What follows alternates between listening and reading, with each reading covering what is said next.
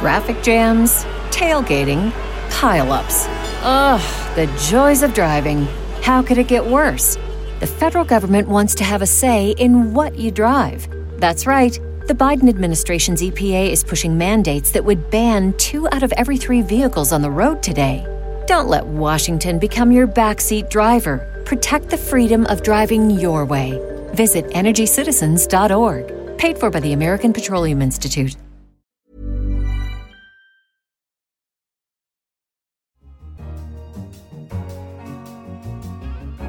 Hello and welcome to The Economist Asks. I'm your host, Anne McElvoy. It's International Women's Day, and we're asking, can Time's Up really call time on sexual harassment? Since the allegations of gross sexual misconduct against Harvey Weinstein came to light last October, the issue has come under unprecedented scrutiny. It sparked the hashtag #MeToo, which spread around the world. The prevalence of sexual harassment, particularly in the workplace and particularly by men against women, has become widely known and discussed. Another seismic shock in Hollywood. Angelina Jolie and Gwyneth Paltrow saying they too were sexually harassed by Harvey Weinstein, adding to a growing list of women. More than half of women say they've been sexually harassed at work. A study by the TUC shows the situation is worse for those aged between 18 and 24, with 2/3 of them subjected to harassment, including unwelcome jokes and unwanted touching. A huge number of sexual assault and harassment survivors are sharing their stories online. It happened to me too. Me too. And it happened to me too. This is my story. In November, the American National Alliance of Women Farm Workers sent an open letter in support of women involved in exposing the claims against Mr. Weinstein. Partly in response, on January the 1st of this year, 400 women in show business signed a letter in the New York Times calling for equity and safety in the workplace. The initiative is Time's Up. At the time of recording, their crowdfunding efforts have raised over $21 million. At the Golden Globes and the BAFTAs, stars on the red carpet wore black in solidarity. At the Oscars ceremony, Ashley Judd, Annabella Sciorra and Salma Hayek Pino, all of whom have accused Harvey Weinstein of sexual misconduct, delivered this message. The changes we are witnessing are being driven by the powerful sound of new voices, of different voices, of our voices, joining together in a mighty chorus that is finally saying, time's up. And the actress Emma Watson, who's donated £1 million to the Justice and Equality Fund in the UK, showed off her temporary Time's Up tattoo on the Oscars red carpet, even if she did miss off the apostrophe. With unprecedented attention and funding, can Time's Up use this moment to effect real change? I'm joined on the line by Tina Chen. She's a prominent American lawyer. She's also served as assistant to President Barack Obama and Chief of Staff to the First Lady Michelle Obama. And she's currently working on Time's Up Legal Defense Fund against sexual harassment. Welcome to The Economist Asks. Oh, thank you for having me. So, Tina, tell me, what is Time's Up guiding principle? Why is it so different from any campaign that went before that said, you should treat women properly and with respect in the workplace? Well, Time's Up broadly is, as you said, about equity and safety in the workplace, but it's about making sustainable change to achieve safety and equity in the workplace. So whether that is industry leaders in the entertainment industry coming together under the commission headed by Anita Hill to make real change in how workplace conditions are in Hollywood, or having that spread to other industries like tech and elsewhere, to our Legal Defense Fund, which answers a real need to have legal support and public relations support where needed for victims of sexual harassment in the workplace, especially low-income women, where for too long those women have been victimized in silence, unable to make their claims. And what sort of clients have been approaching you? I'm thinking here particularly about this sort of legal defence fund idea and how broadly you would like to see it applied. Well, I'll tell you, since January 1, in just the 6 weeks, we've had over 1,400 requests to help go into the National Women's Law Center. We were very fortunate that the National Women's Law Center, which is a 45-year-old women's rights organization here in the United States, agreed to be the home home of the sUp Legal Defense Fund. They have a long history of advocacy for sexual harassment. They're among the nation's experts. So we've had over 1,400 requests. I will tell you, they come from around 60 different kinds of industries. We have had police officers, military folks, government workers, prison guards. We've had retail workers, fast food workers, all come forward needing assistance. And what would you say the sort of relationship of sUp is to Me Too, #MeToo? I mean, do you think they're absolutely driving towards the same goals? Do you think they're different expressions, or are there subtle differences? We're all driving towards the same goal. I mean, Me Too has been so powerful in inspiring women to find their voice, tell their own story. Especially, it's so moving when women who have had to keep this secret and live with the burden themselves for so many years are able and feel empowered to speak out. sUp is about then taking those stories, taking that power, and making change happen in workplaces, helping companies who want to do better, and holding those accountable when things don't go well. So they work well together. One of the things we're also doing through the Legal Defense Fund is making sure we provide legal support for women who have spoken out, inspired by Me Too, who now find themselves the object of defamation or retaliation claims by the people that they have accused of wrongdoing. And how do you translate sort of visible signs of this, like wearing black that I referred to in the introduction, or indeed some people wearing white, almost along the lines of the sort of suffragette colours, into action? And is there a danger? I would say if there's any danger that attaches to something like Me Too, it's the sense that it moves very quickly to a kind of trend, from being a cause to a trend. Does that worry you at all?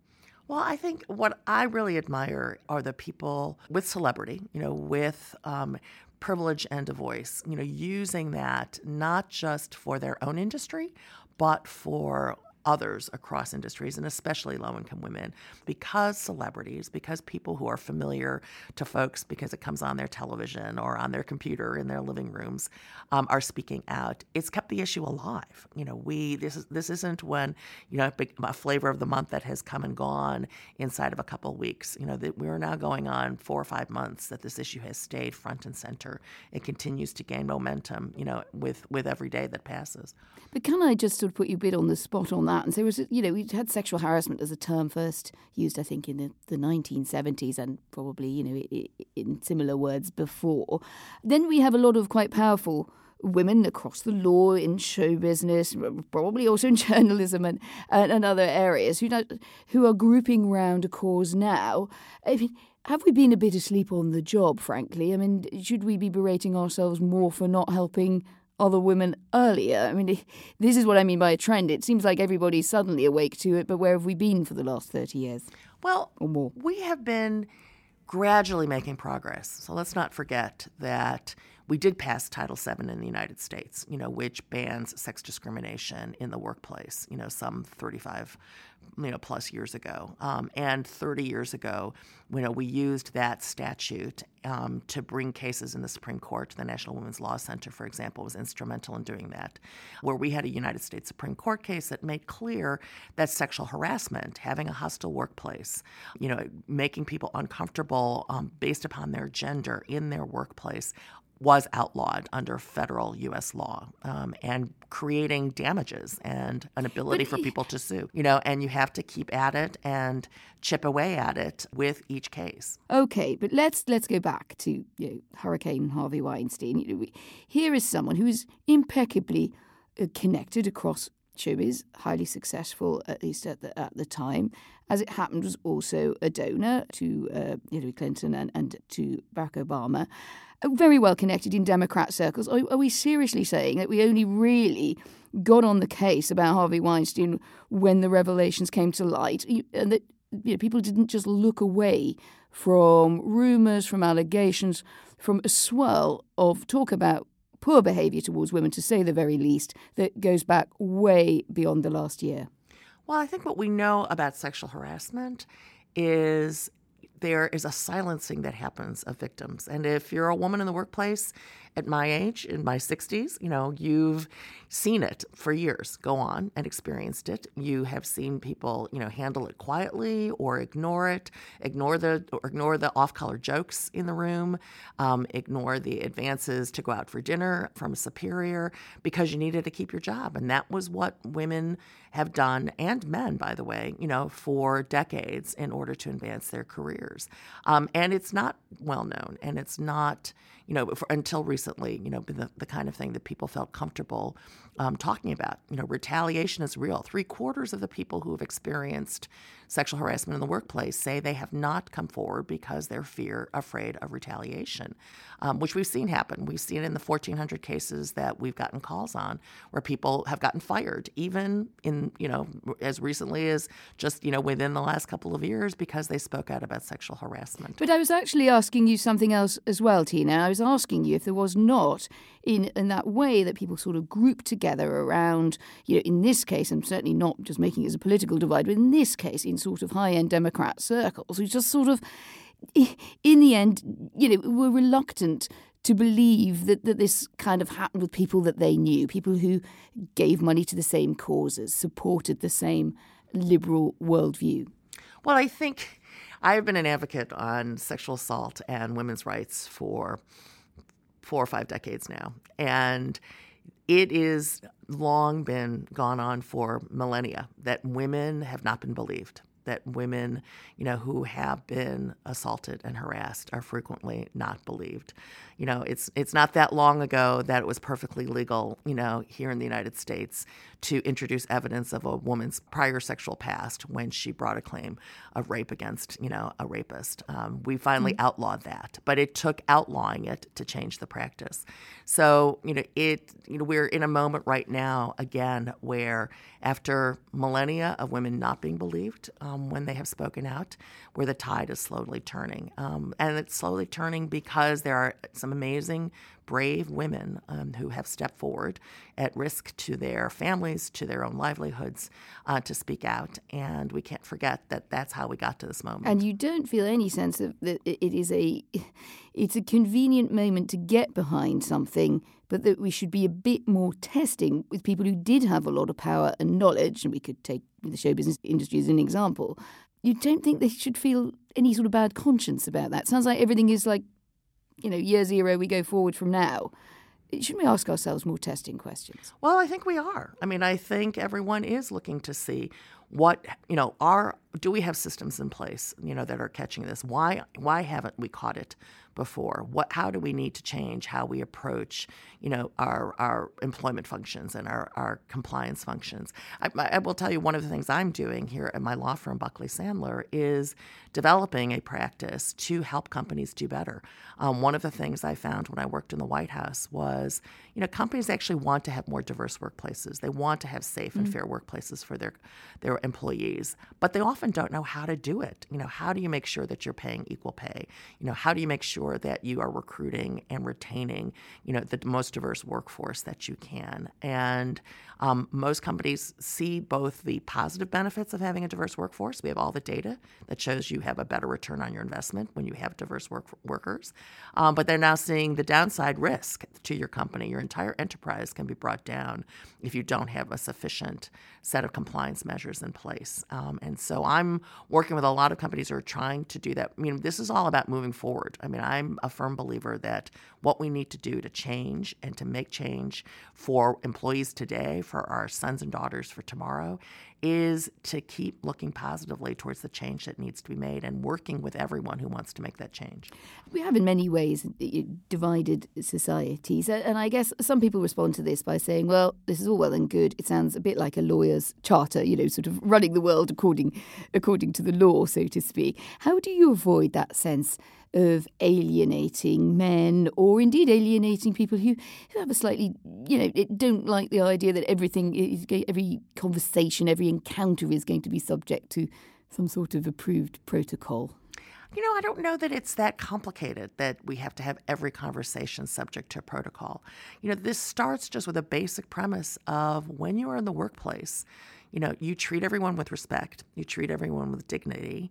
When you are the boss in a workplace, you are always the boss. You're the boss when you're in the office. You're the boss when you take everyone out for drinks after hours. And when you're the boss, you do not use that power, to take advantage of your subordinates. Those are the basic premises. There's not a whole long laundry list of complicated rules that need to follow. Those are just the basics. And if everyone follows those basics, then I think, we will, have much safer workplaces and much more equitable workplaces. And yeah, it's strange, isn't it, when we think of how it's applied? I mean, in politics, we've got Donald Trump in the White House, who's appeared to dismiss claims of domestic abuse by his own aides, often accused of multiple counts of sexual misconduct himself. Millions of people support him. It would appear that they don't put these issues as high up the agenda as you might like them to do so. I suppose you think that they're wrong, but I mean, how do you then bring a broader group of people behind your cause than just people who are inclined to agree already? Well, I think one of the things that's been happening over the course of the last year, and with Me Too and Time's Up, is people coming forward with their stories. What we have long learned on any issue, that the most persuasive thing you can do is tell stories about real people who are affected by the issue. And so, these countless women in a variety of settings, with people, who were icons in the media or icons in the entertainment industry or in business, where they are telling their very, graphic and sometimes really horrific stories of the abuse that they have suffered, and make it clear that it's undeniable that these things have occurred. We now see those folks being held accountable, and I think we now see that women are being believed, and change is going to happen. You say change is going to happen, but to what extent do we also need to look back to recent history and be perhaps a bit more open and a bit more critical? I mean, we've had, in Bill Clinton, we had a president who had a history of relationships with young women where there was clearly a power imbalance. Did liberal America let him off the hook?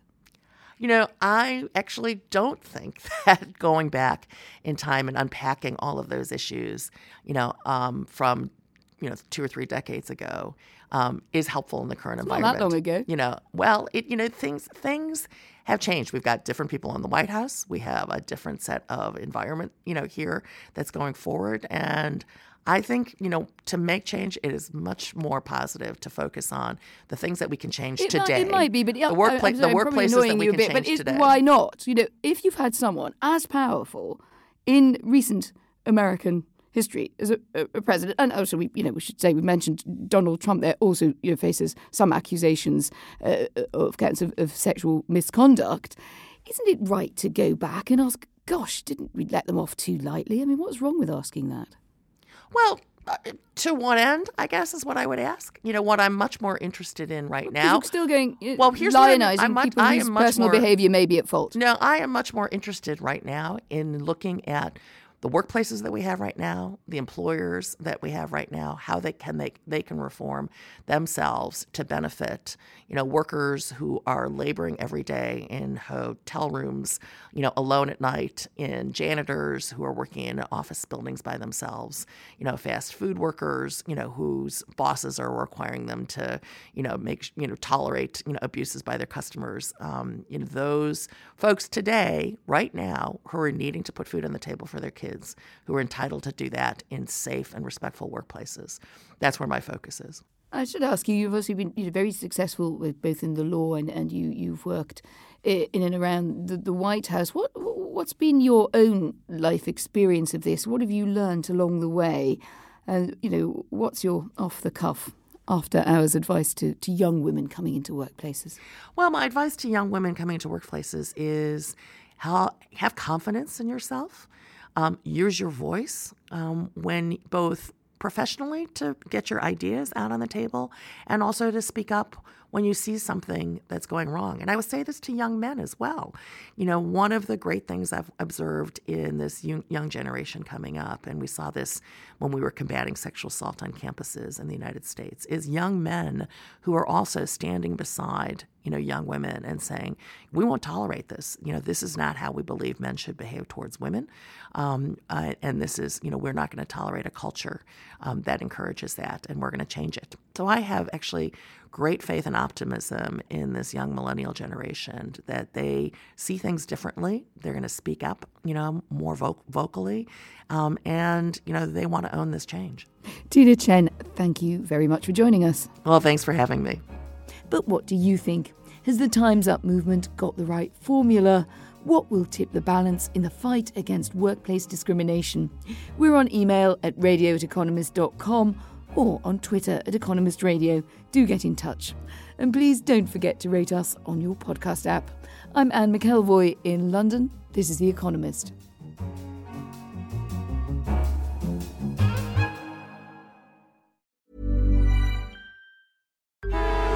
Traffic jams, tailgating, pile-ups. Ugh, the joys of driving. How could it get worse? The federal government wants to have a say in what you drive. That's right. The Biden administration's EPA is pushing mandates that would ban 2 out of every 3 vehicles on the road today. Don't let Washington become your backseat driver. Protect the freedom of driving your way. Visit EnergyCitizens.org. Paid for by the American Petroleum Institute.